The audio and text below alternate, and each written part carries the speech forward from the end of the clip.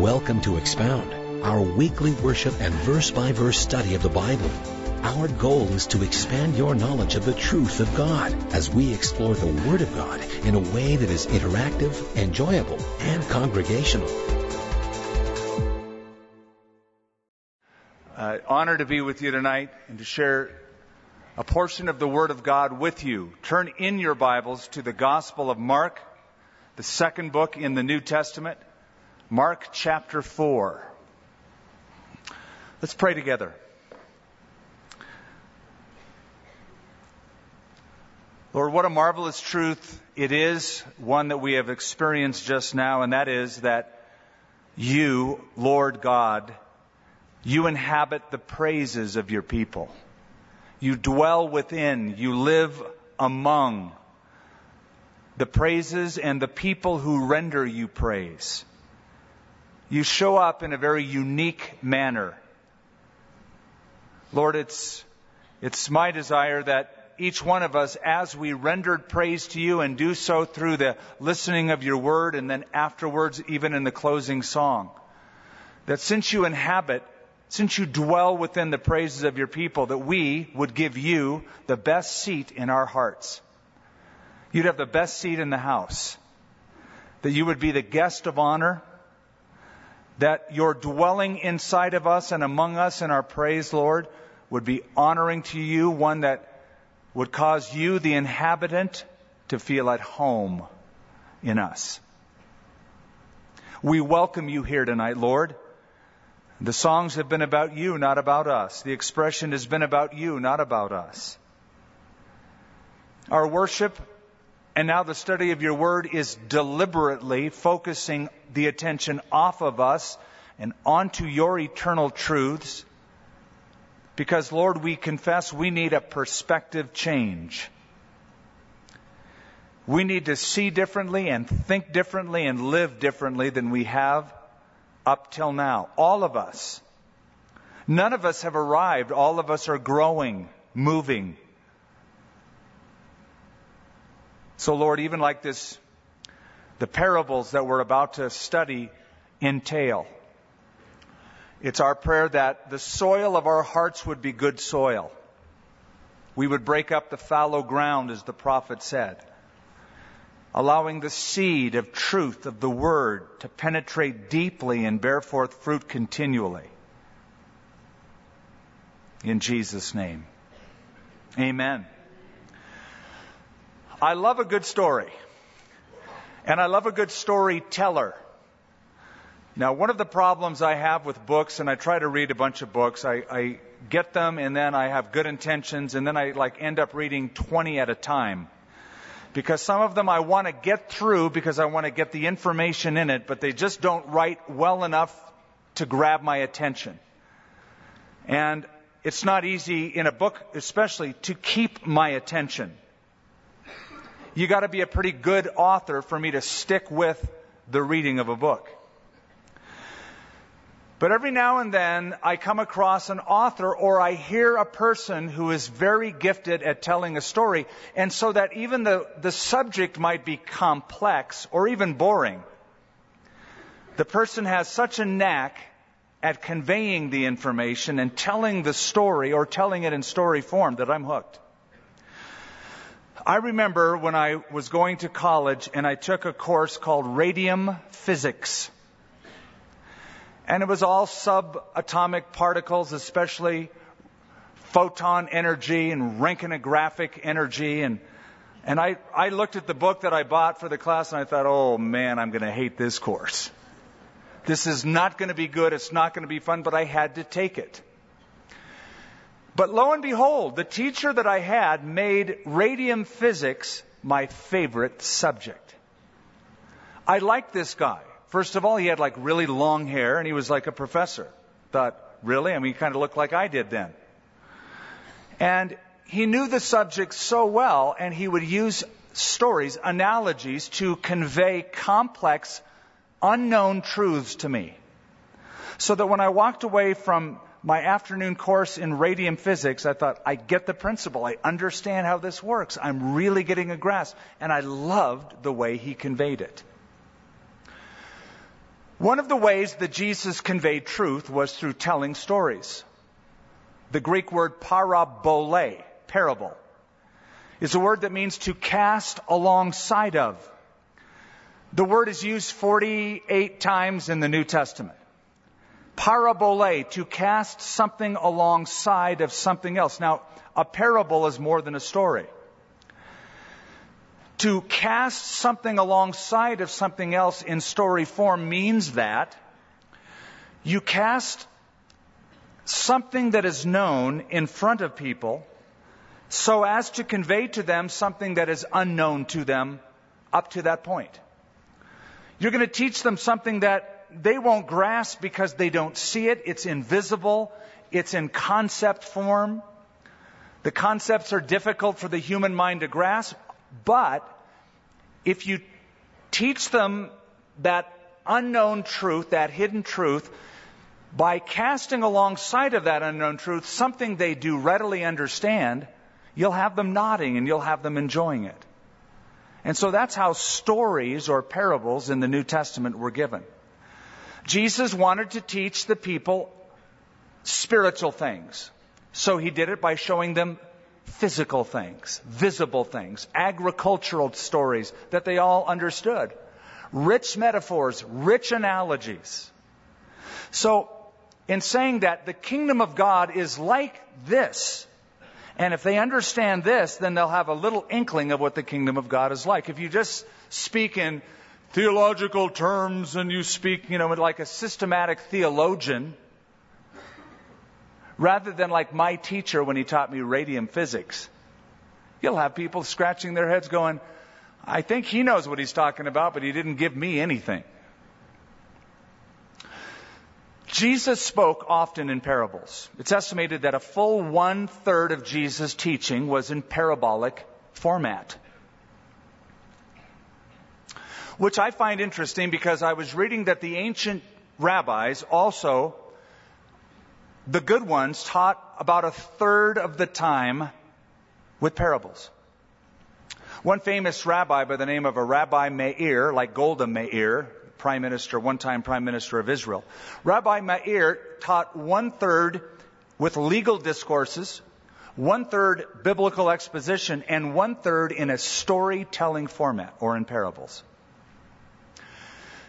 Now we can see even without the New Testament, just in the Old Testament, the power of a story. King David was on the throne. He grew complacent. He sinned. And he just sort of went on with his life like nothing is a problem. And he probably would go to bed at night saying, I know what I did is wrong, but you know what? I'm going to work really hard and getting over it. And he just marginalized his sin, and he just kept going until one day he got a visit from Nathan the prophet, who told him a story. David, I've got a problem, he said. There were 2 guys that were living in the same town.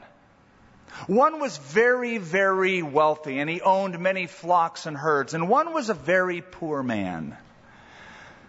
The poor man had nothing except one little female lamb that was like a pet to the family. In fact, that little lamb drank from the guy's cup, ate from his own food, and slept at night on his bosom. Just put its little head on that man's bosom. And it was like a daughter to him, a family pet. Well, the rich guy was having a friend blow through town one day, and he thought, I'd love to give my friend some lamb chops. But David, you know what he did? Instead of reaching into his many flocks and herds and killing his own lamb, he stole the poor man's single family pet and killed it and made lamb chops for his buddy. David's face got so red, and he stood up from his throne. He goes, that man shall surely die. And Nathan waited with a pregnant pause, lifted up his finger and said, you are that man. And then he applied it. The Lord God has given you your master's kingdom. The Lord God has given you the kingdom of Judah, the kingdom of Israel. And if that would have been not enough, the Lord would give you even much more. But you have sinned and taken a wife to yourself that belonged to another man, Bathsheba, and you killed Bathsheba's husband, Uriah the Hittite. You're that guy. And you didn't kill a little lamb. You killed a human being made in the image of God. So while David pointed his finger at the prophet, he had 3 of his own fingers pointing back at him. And that parable busted him, laid him bare, drove the truth home in a very poignant manner. So in chapter 4, in verse 1, and again he began to teach by the sea. That's the Sea of Galilee. That lake we've told you about. Sea of Galilee, 7.5 miles wide, 13 miles long.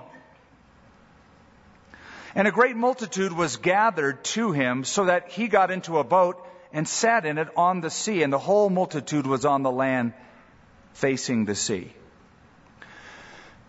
It had been a very strenuous and probably emotional day so far for our Lord.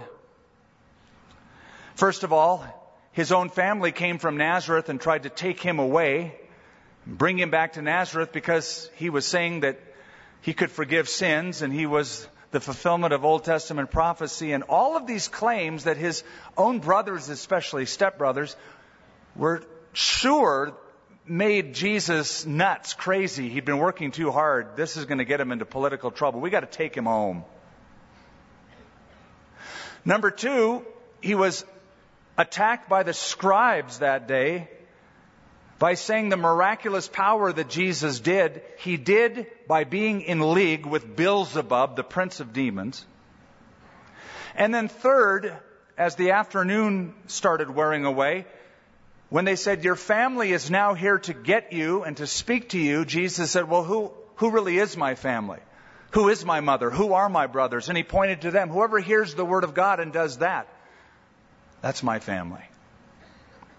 Now the afternoon continues to wear on. Jesus leaves Capernaum proper, goes outside of that village wall toward the Sea of Galilee, gets into a boat, and as the crowds pressed him, they could only press him so far because he's now on the water, sitting in a boat.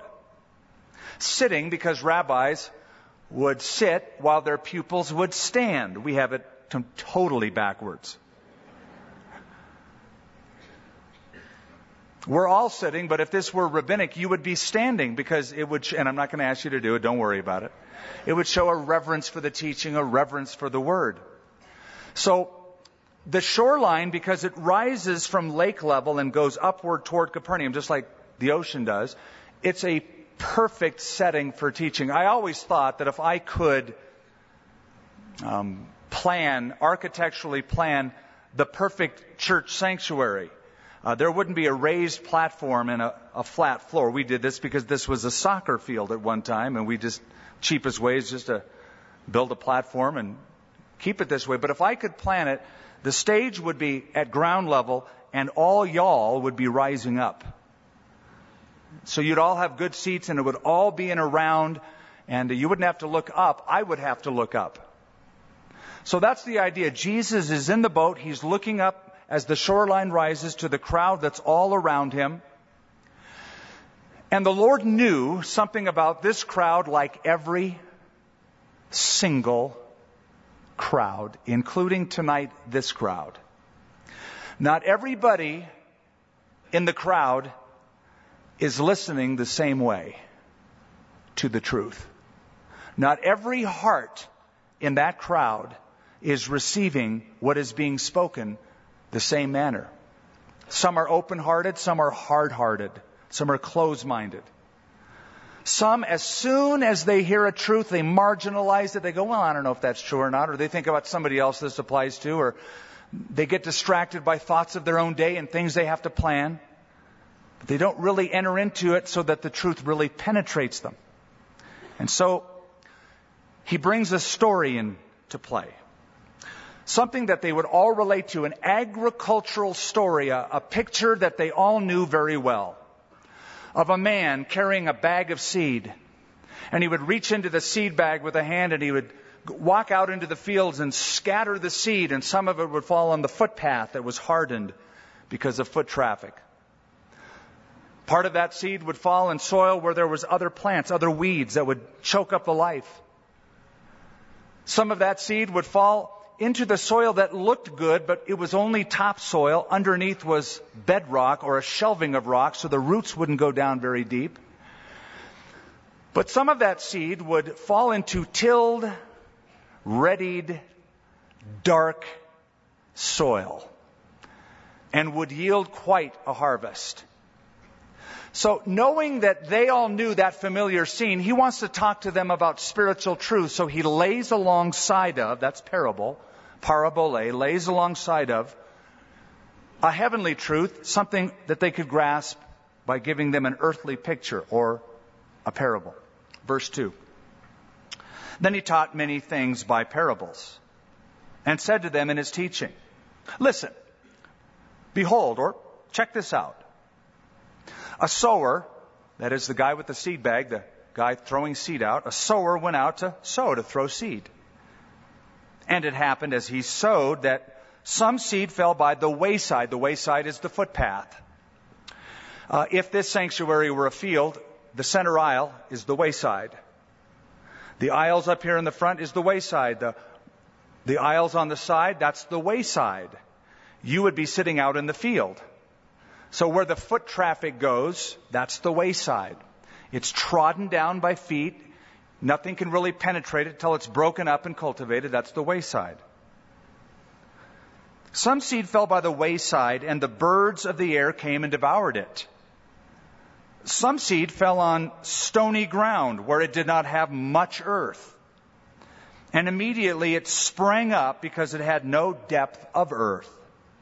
But when the sun was up, it was scorched because it had no root. It withered away. Some seed fell among thorns, and the thorns grew up and choked it, and it yielded no crop. But other seed fell on good ground and yielded a crop that sprang up, increased, and produced, some 30-fold, some 60-fold, and some 100. And then he said to them, he who has ears to hear, let him hear. Or, if you will, if you're listening and you can figure out what I'm saying, great. Take it to heart. If you're tuned in to the spiritual message behind this story, good. Listen and take it to heart. He who has ears to hear, let him hear. But when he was alone, those around him with the 12 asked him about the parable. Don't you love these guys? They didn't say, excuse me, Rabbi, as the crowd's around, we don't get it. You're a spiritual teacher talking about farming. We don't get it. They waited till the crowd went away, and probably while he was telling the story, they're shaking their heads, nodding, going, yeah, amen, yeah, it's good. Maybe even rubbing their little fisherman beards. And yeah, they're in the know. This is so good. And then afterwards they went, huh? So they want to know what it is. He said to them, to you it has been given to know the mystery of the kingdom of God, but to those who are outside, all things come in parables, little stories.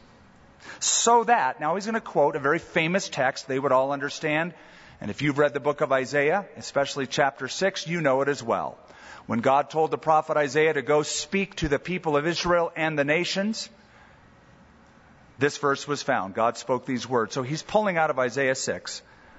So that, seeing, they may see and not perceive. And hearing, they may hear and not understand. Lest they should turn and their sins be forgiven them. These parables served two purposes. Number one, they revealed truth. Number two, they concealed truth. And it all depended on who you were and what kind of a heart you had in listening. Some people were curious about spiritual truths.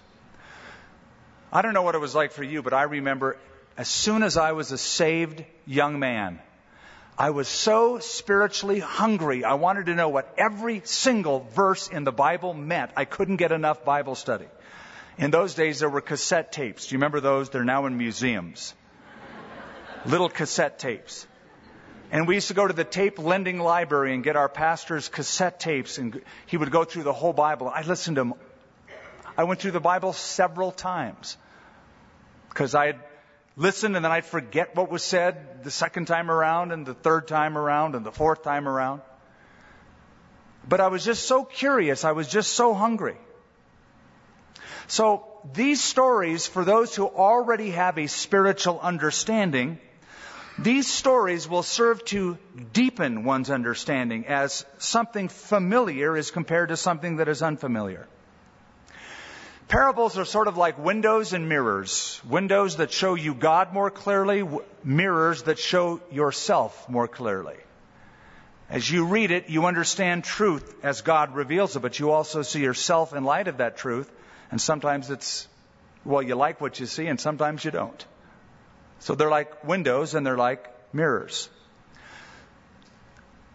But parables also concealed the truth. There were some people who were hard-hearted, or they marginalized every sermon they heard, or every truth that came from the rabbi's mouth, or every text of Scripture that was given. Well, I don't know if that's true. I don't know if that's inspired. It doesn't mean that. And there are some people, their self-talk is so loud, they don't get it and they don't want to get it. They're never moved. They're never stirred by the truth. Never penetrates. So they're just going to hear a story and go, I don't know, the preacher talked about farming today. It's funny.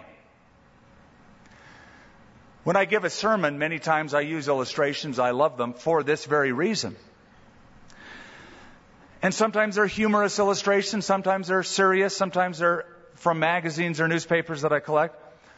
But invariably, somebody will come up to me and they'll remember a sermon that I preached months ago. They won't remember any spiritual truth out of it. They go, I like that one that is about, with that joke you told about such and such, or that story. That's the one thing they grab a hold of. So it's like, well, okay, at least there's entertaining value in it. That's all they remember. They really didn't get anything of depth out of it. And that's what it would be. It would conceal the truth from those whose hearts don't want to receive it, and it would deepen the truth, reveal the truth in a deeper way to those who wanted to. The same truth that awakens one blinds another. Just like the same sun that melts the ice hardens the clay. The same rain that waters the field floods the rivers. The same truth opens up a person's eyes and it blinds another person's eyes. They don't quite get it. So, let me lay something on you. Listening to truth can be dangerous. Let me state it another way, and I don't want to scare you off. Listening to truth from the Word of God can be hazardous to your health. If it doesn't go deeper than just entertainment value or knowledge value, unless it's deepening your walk with the Lord, it could actually be serving to put a callus over your heart. So listening is dangerous. And he said to them, now he said to his disciples, they came to him and said, so tell me about these stories again. What's up with that? He said to them, do you not understand this parable? How then will you understand all the parables? Now that's an important verse, and it shows us that this parable is like the key.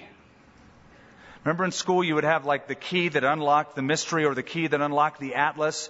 The key kind of told you the answers in textual form. And so there's three main elements to the truth of these parables. The seed, the sower, the soil. Notice what he says in verse 14. The sower sows the word. So the seed is the word of God. The seed is the truth of God. Now that's a great analogy. Truth and a seed are very similar. There's great potential for life in the gospel. There's great potential for life in a seed. You throw seed in the ground, it can produce life. You throw the gospel in somebody's ears and into their heart, it can produce life. It doesn't automatically do it, but it has that potential. So he says, the sower sows the word.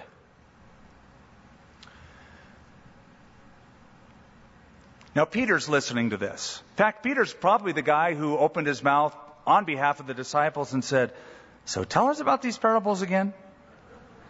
Now, the explanation Jesus gave made an impression upon Peter, and he's going to write a book many years after this called 1 Peter. Very original title. First epistle, general epistle of Peter.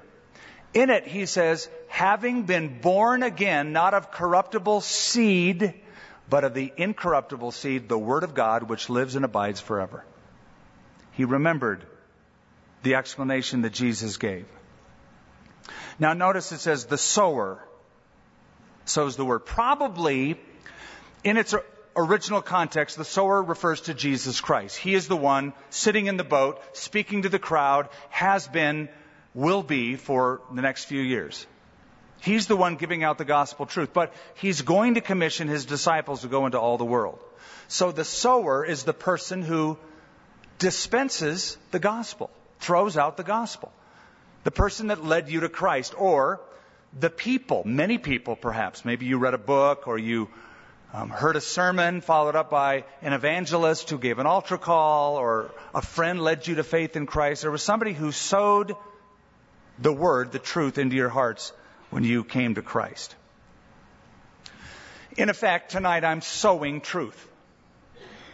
I'm a sower.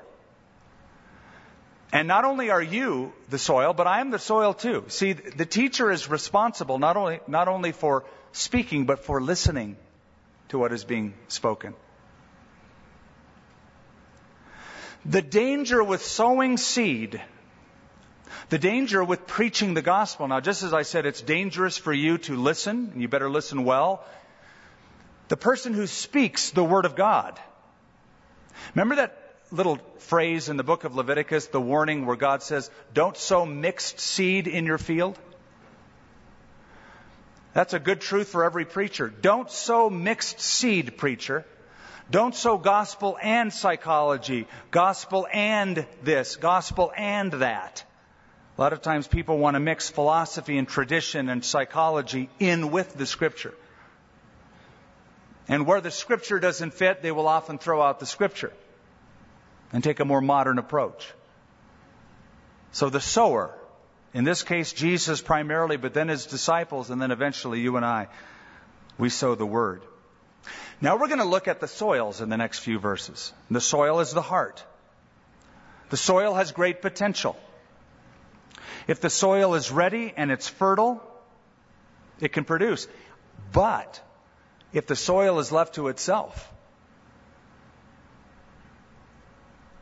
nothing will grow. Or weeds will grow.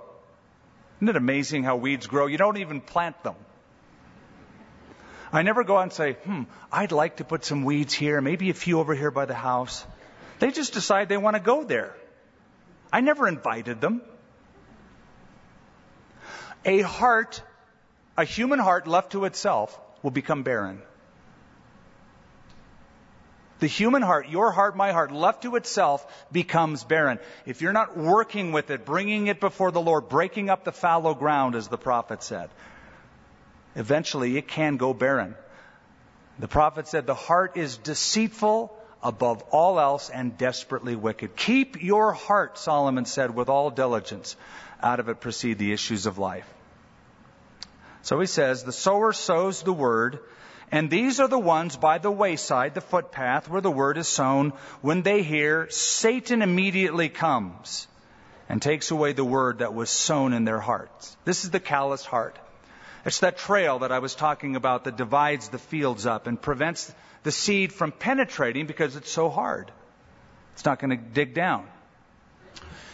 Now, can you picture the guy with the seed bag going out into a Middle Eastern field, throwing out the seed? Behind him were a flock of birds. It's always the case. just like pigeons in an open square.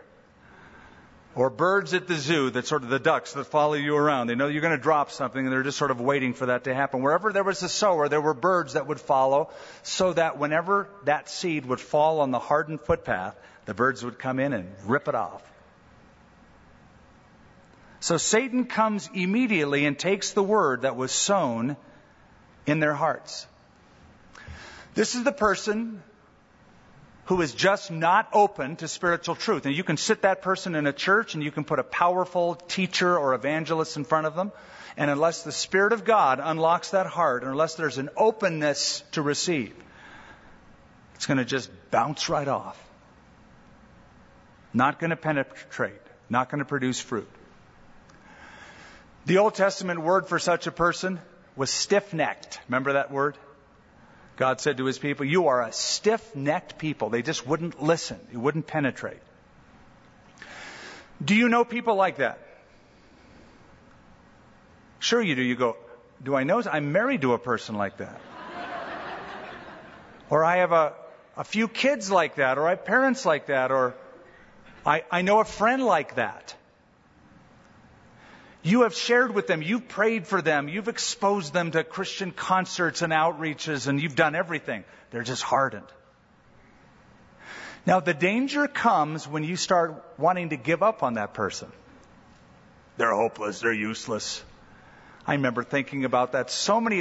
When I came to Christ, so many of my high school buddies, I thought, there's just no way. One was like Mr. Popular, the jock on the football team, saw him at my high school reunion a few years later, smile on his face, John Booth, the jock. The football hero was a born-again Christian. And then Eric, the avowed Mormon, fallen Mormon drug addict, who went back to Mormonism, also came to faith in Christ. And honestly, these were people I just say, write them off. They're just so hardened, they'd always argue. The guy that I met in Israel when I was working out in the fields, that's why these truths are very, very poignant to me. Cambridge scholar, studied botany, understood the theory of evolution, disavowed any ideas of special creation. Would love to find me in the afternoon and pick a fight in an argument because he could win every one of them. He gave me a phone call one day, was visiting California where I was born and reared, and on the other end he sounded so humble, not his arrogant, cocky self any longer. He said, Skip, can I see you? I said, is this Tony? Because he had big, thick British, hello Skip, can I come see you? I said, yeah, what's up? He goes, I'm in California. And I've become a born again. And I didn't know what to say. Is this Tony? Well, the Bible says the Word of God is a hammer that breaks the rocks in pieces. Do you know somebody who's hard-hearted? God's Word is still the hammer that breaks the rocks in pieces. Don't stop sharing with them. Continue to share. These likewise are the ones sown on stony ground, verse 16, who, when they hear the Word, immediately receive it with gladness. So there's an emotional response. And they have no root in themselves, and so endure only for a time. Afterward, when tribulation or persecution arises for the Word's sake, immediately they stumble.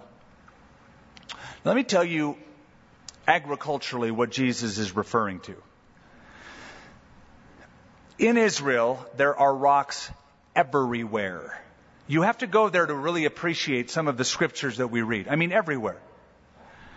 And once I went to Israel and I stood on the Mount of Olives, which is just all like limestone rock shelf. The topography is just a hard place. So when you buy a field, the first thing a farmer does is clear it from the rocks and terrace the hillsides and give it enough earth without rocks so that they can develop a root system for their plants. Because otherwise, you'll sow your seed in the earth, but just under the earth, just after the topsoil, just down a couple of inches, is a shelf of rock.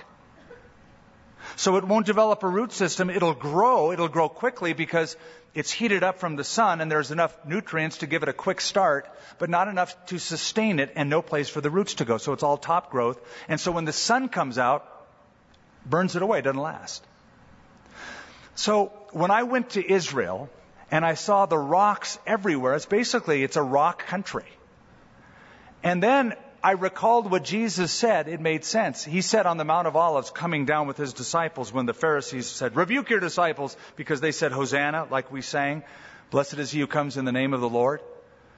Tell your disciples not to say that. Tell them to hold their peace. Jesus said, I tell you the truth. If these hold their peace, the very rocks will cry out. And when I looked around and I saw, man, this whole place is, well, if that were to happen, literally, it would be like a rock concert. I mean, literally, there are rocks everywhere. It would be a loud anthem. It wasn't just like one little rock here, one little rock there. It's the whole thing's a rock. It'd be like, oh. Okay, but notice. They receive it with gladness, but they have no root in themselves, so they endure only for a while. This is the emotional hearer. He's so glad. She's so glad. They hear the gospel. They hear truth. Yes, yes, amen, hallelujah. They're into it. But that's about as far as it goes. Their shallow little response that evening, that day. They get excited about the gospel. The problem is they get excited about anything, everything. Every fad, they're excited about it. Any new doctrine, they're excited about that. Any cause, I'm excited. So there's no depth. So when they get challenged in their faith, when there's hardship in their life, when they're suffering in their life, how could a God of love allow this? I'm not going to believe anymore. No depth. I believe that the enemies of the Christian faith come from this camp. The most ardent, outspoken writers, haters of the gospel were people who had some at first emotional response, but God didn't deliver what they thought God should give them. So they turn, they become bitter, they become sour, and then they attack. Eventually. The truth doesn't penetrate the will and the mind. Now these are the ones sown among thorns, verse 18. They are the ones who hear the word. And the cares of this world, there's a lot of those, right? The deceitfulness of riches, the desire for other things, just notice those three categories, entering in, choke the word, and it becomes unfruitful. This is the crowded heart. Seed goes in, but there's weeds all around it. Root system of the weeds take up any nutrients left in that soil for the real plant that the farmer has sown. Now, weeds grow naturally. I went out in my backyard this year and looked out, and I had the biggest crop of dandelions I had ever seen. I like flowers. I hate dandelion flowers. So those had to be taken care of. I planted the grass, or had the grass planted. I didn't plant those dandelions, but they came up, and they came up with a fervor, and they're competing with the roots. There are believers who never really make a break with the world. And so there's always competition going on. Cares of this world competing. Oh, I'm so busy and doing this and there's that. And their whole life, they're so busy making a living that they have no time to have a life, especially a spiritual life. If you're too busy for God, you know the answer. You're just too busy. Or there's the lure, the deceit of, I could get rich if I only did this and that. And they pursue the garnishing and gathering of riches. And the desire, just sort of a general category, for other things enter in, choke the word, and it becomes unfruitful. So here's a person struggling between two kingdoms, the kingdom of God and the kingdom of this world. people they hang out with, music they listen to, movies they watch, and they get this value system that competes with truth. And so they're caught between two kingdoms. They're miserable people. Miserable people. They stay close enough to the world to be miserable as a Christian, but they have enough of Jesus Christ in them to be miserable full-blown in the world. Better off if they just totally got into the world or totally got into Jesus Christ. I would that you were cold or hot, Jesus said to the church in Revelation. Because you're lukewarm, I'll spit you out of my mouth. Miserable people. Like the farmer who had a tree, several of them, but he had one particular tree on the edge of his property, and he would always say, that tree is the most beat up tree I own.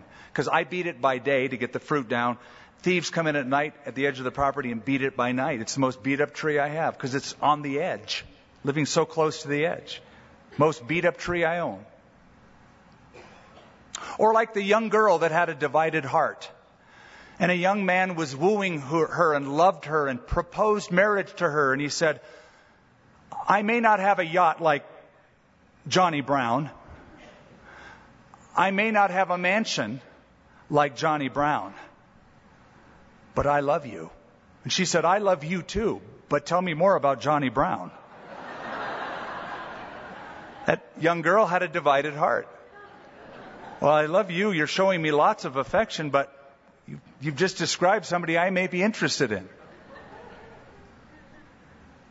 But, verse 20, there are the ones sown on good ground who hear the word, accept it, and bear fruit. Some 30-fold, 60, and some 100. This is the fruitful heart. It's receptive. Their heart's open. Their heart's always fertile. Doesn't have to be broken up. You don't have to beat it and penetrate it or break up the fallow. It's just open. Soil's good. They have discernment, but they're just open to truth. They're open to God changing them. Don't you love Psalm 1? Blessed is the man who does not walk in the counsel of the ungodly, nor stand in the way of sinners, nor sit in the seat of the scornful, but his delight is in the law of the Lord. In his law he meditates day and night. He shall be like the tree planted by the rivers of water that brings forth fruit in its season. Its leaf also does not wither, and whatsoever he does shall prosper. It's a good heart. Now he mentions here, notice, 30-fold, 60, and 100-fold. That's a 3,000, 6,000, and 10,000% return on one's investment. Invest your life into spiritual things. You'll never outgive God. The rewards eternally, the joy that you get now, even temporally, spiritually, you can't get anywhere else. Something else I just want to pass along before we move along. And that is, as you read this parable, you discover something sad. 25%, there's no growth at all, just complete rejection.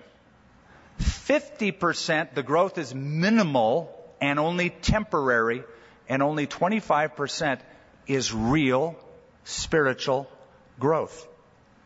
75% gone. This is one of the reasons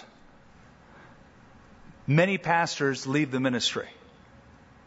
One I read about who was relatively famous recently, who has left the ministry, he just thought, he was young, but he was working really hard, became pretty well known, pretty famous. But the thought of him preaching to a congregation truth, knowing that many of them, most of them won't change at all.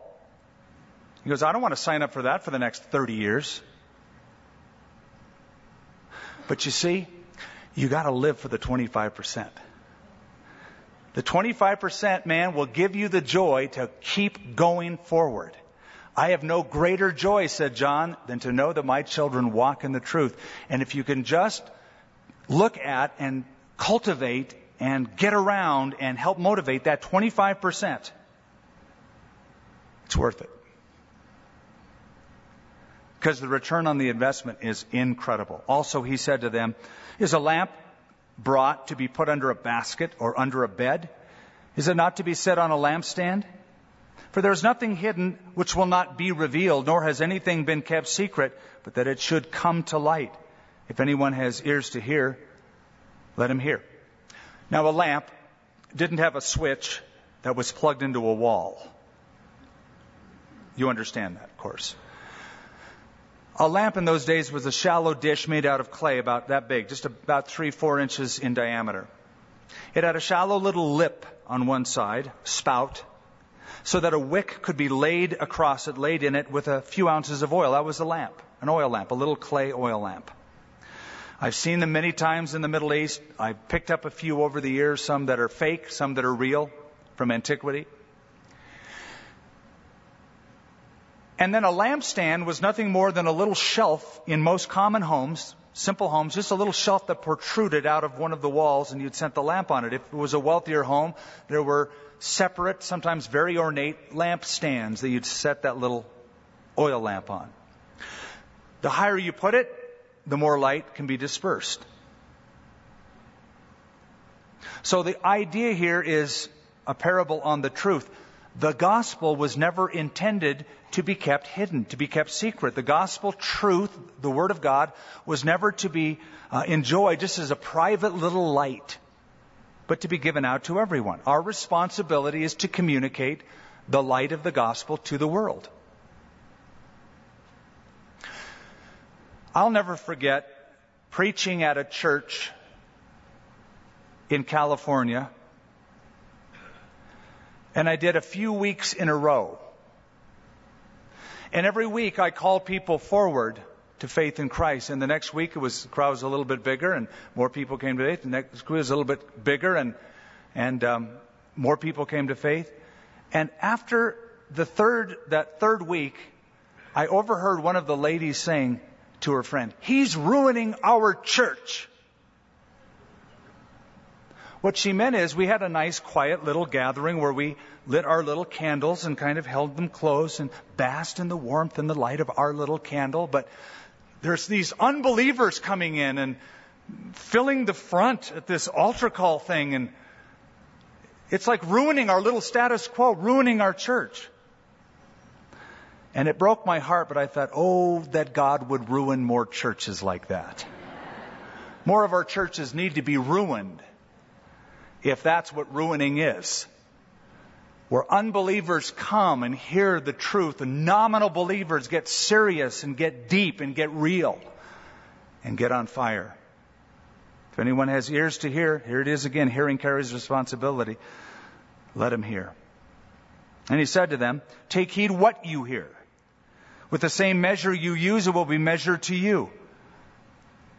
And to you who hear, more will be given. For whoever has, to him more will be given. Whoever does not have, even what he has will be taken away from him."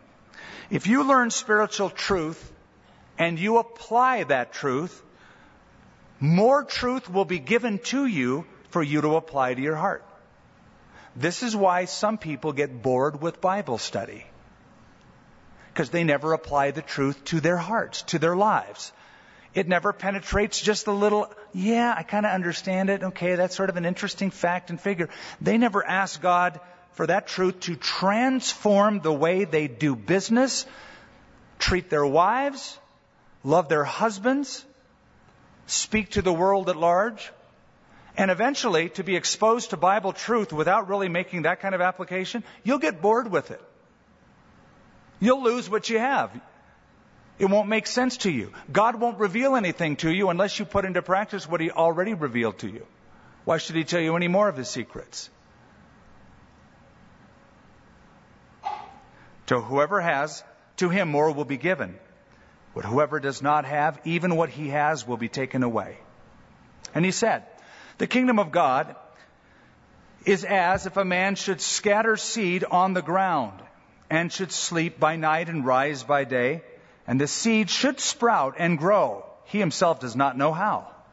For the earth yields crops by itself, first the blade, then the head, and after that the full grain in the head. But when the grain ripens, immediately he puts in the sickle, because the harvest has come. That's how the gospel works. You share the word, you share the truth, you share the gospel with somebody. They listen to it. Now, you can't see what's going on inside that person's mental processes. You don't know what's going on inside that person's heart.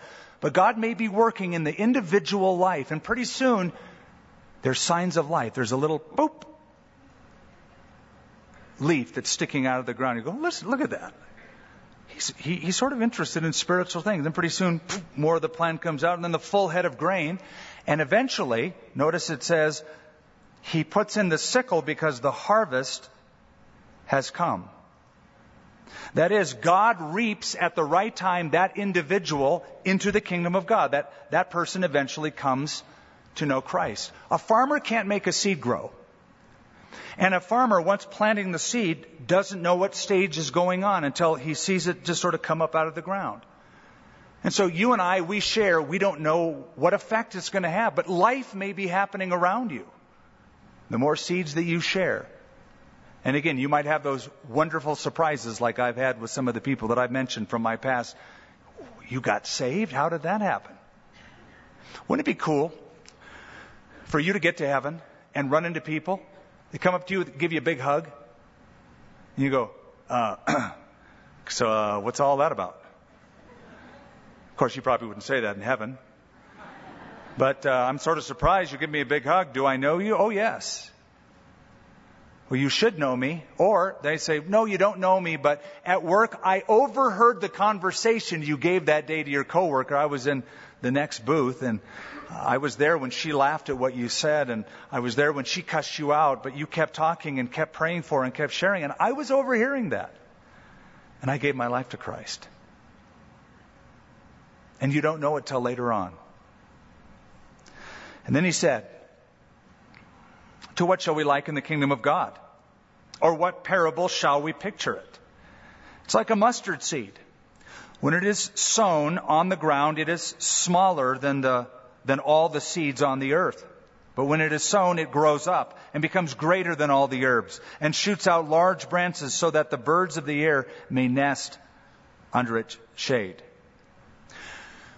Now, when it says it's the smallest seed, it doesn't mean it's the smallest seed in existence in the entire planetary system known as Earth, but in the earth of Israel, in the local herb gardens, which were quite small, and especially in Israel and Palestine at that time, it was known as the smallest seed in the herb garden. But this mustard plant is an unusual one, and most scholars call this the Cardal mustard, a mustard plant that can grow 15 feet high in some cases. And its branches are firm enough to withstand birds coming in and building their little homes in it, their nests. Now, some people read this and they think that this is a parable of the growth of the church upon the earth, that it's an unusual growth that will take over the whole earth and bless the whole world eventually. The whole world will be able to nestle in its branches and enjoy its fruit and its shade. Perhaps. But I don't think that's the primary meaning. And here's why. Jesus doesn't explain this parable here or in the other synoptic gospels. So he doesn't tell us what it means. So we have to look at the parables where Jesus did explain them to take and apply them. So if you go back to the parable where he says, you don't understand this parable, how are you going to not understand the rest of the parables of the sower and the seed? We understand that birds are not a good thing. Seed is sown, the birds of the air come in and rip it off. Satan, he says, are like those birds. He comes in and steals the seed. So if you have in a known parable a metaphor explained, in this case, birds being evil, when you have birds in the branches of the mustard seed, using the first parable as the key, you infer that evil is apt to go on. So I don't think the primary idea is that it's going to grow and bless the world and everybody's going to be converted to it. That's how some people actually translate this parable, is that the world will eventually be converted. I think what it means is it's going to grow, it's going to make an impact, but it's going to get so big, so institutional, that it is prone to even have evil lurking within its branches. And that has happened throughout church history. With false prophets, false teaching. One of the problems, my shoe's untied, let me just tuck, because I know you're looking at these little things dangling and go, his shoe's untied, I wonder if he knows it. Yeah, I know it. But I'm not going to be rude and just tie a knot in front of you, so I'll just tuck it in and do it later. Of course, by now I could have had it tied, but... Great spiritual analogy. Let me tell you this parable here of the shoe and the shoelace. Okay.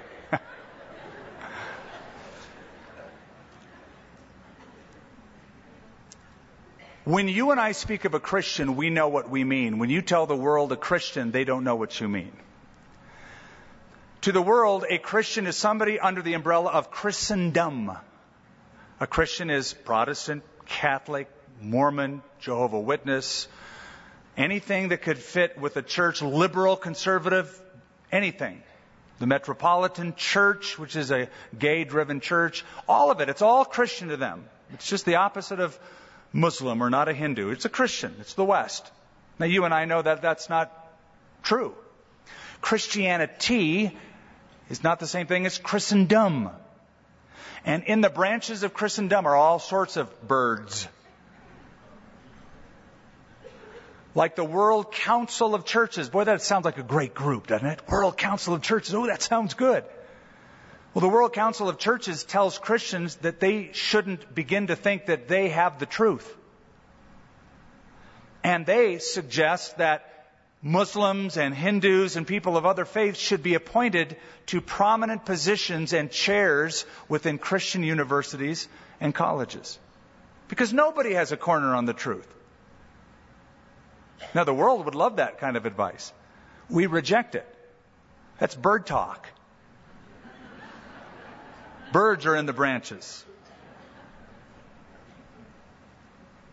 And with many such parables, he spoke the word to them as they were able to hear it. But without a parable, he did not speak to them. And when they were alone, he explained all things to his disciples.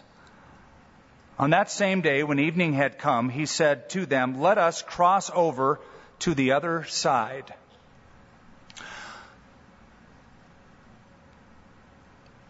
You know, we've been talking about how important hearing is tonight, how important it is to listen. And here we have in front of us, as we close, a great example. Notice he says to them, "Let us cross over to the other side." How important it is to listen to the Lord carefully. If only the disciples would have really listened to this. Let's cross over to the other side. They would know, because they're about to go into a storm, that they're going to make it to the other side. If Jesus says, "Let's go over," you're not going to go under. But they forgot what he said. If they would have just said, "No, wait a minute. I heard explicitly that he said, we're going over." But the storm was so violent, they thought, "We're going under." That's why we need to listen to the Lord and listen to his promises very carefully. Let us cross over to the other side. And when they had left the multitude, they took him along in the boat as he was. And the other little boats were also with him. And a great windstorm arose, and the waves beat into the boat so that it was already filling. But he was in the stern asleep on a pillow. And they woke him and said to him, "Teacher, do you not care that we are perishing?" Have you ever said that to the Lord? Don't you care? And he arose and rebuked the wind and said to the sea, "Peace, be still." One translation says, "Shut up." Kind of like that one. And the wind ceased, and there was a great calm. But he said to them, "Why are you so fearful? How is it that you have no faith?" And they feared exceedingly. Now, they were afraid before the storm. Once the storm's calm, now they're really afraid. They're seasoned fishermen. They've seen storms before. They're very common in the Sea of Galilee. I've been out there where it's calm, and within 20 minutes, a gale comes up. because the Sea of Galilee is situated 620 feet below sea level. And these warm thermals come off the lake. And you've got these steep canyons around it. And the Mediterranean Sea brings cool air in from the west, funnels it down, and with these warm thermals create this reaction that causes that lake to just churn up like crazy. But it says they feared exceedingly and said to one another, "Who can this be that the wind and the sea obey him?" If you have ever been in a storm at sea, and if you have, I sympathize with you because I have been. If the wind does suddenly stop, the water is still moving. It takes a while for that water, now churned up, to subside. So the fact that the wind stopped, because Jesus said, "Shut up," and the sea stopped, it was still, is not one miracle, but two miracles. That's why they feared exceedingly. Not only could he control the wind, but, okay, the wind stopped, but usually the sea is still bouncing us around. It's perfectly glass. And they said, "Who can this be?" Let's close with this thought. Because you and I go through storms in life, metaphorically speaking, or literally. This was literal storm, but there would be many trials and tribulations. You go through them. When you go through a storm, a trial, heartache, pain, what's your attitude in the storm? Why would God allow you to go through a storm? Because he wants depth out of our lives. If there's no pain, we are going to be the most shallow people imaginable. If we don't go through trials that cause the roots to go down deep, we're not going to be worth much. So here's the deal. We listen to the truth. We're open to the truth. We ask God to make it deep in our hearts and our minds, and we Lord, help me by your Spirit to put this into practice and see some transformation in all my relationships, etc. And Lord, when the trials come, I'm going to say, "Lord, as hard as it is, I bless you. I thank you that you don't want me to live a shallow life, but you want depth to come to me. That you would allow this kind of storm, and I'm going to lean hard on you and be amazed and be fearful in a wonderful way. Instead of a hard-hearted way. Why would God allow this? Why wouldn't God allow this? Whom the Lord loves, he chastens. That's another word for spanks. Have you gotten spanked by God? Oh, he knows how to spank. Let me tell you, he's a great father. And he knows how to give it to you in measured response so that the result is fruit. So take heart, like it says in Hebrews, take heart. Those knees and those hands that are bowed down, bring them up, get a straight back. And if you're suffering tonight, by the will of God, dare to rejoice. And don't say, "Lord, how can I get out of this?" Say, "Lord, what can I get out of this?" So that you can learn and pass it on. Pass it on to me. I want to learn.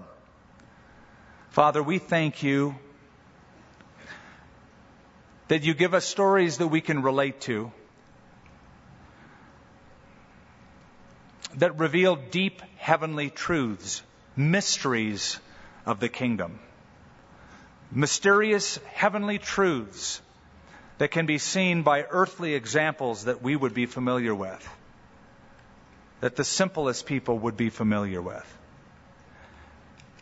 And thank you for your chastening hand. Thank you for bringing us into storms by your will. And I pray, Lord, we'd walk away with that picture of Jesus in the boat, sleeping, resting. It's all under control. So much so that in a storm, he's getting a great sleep.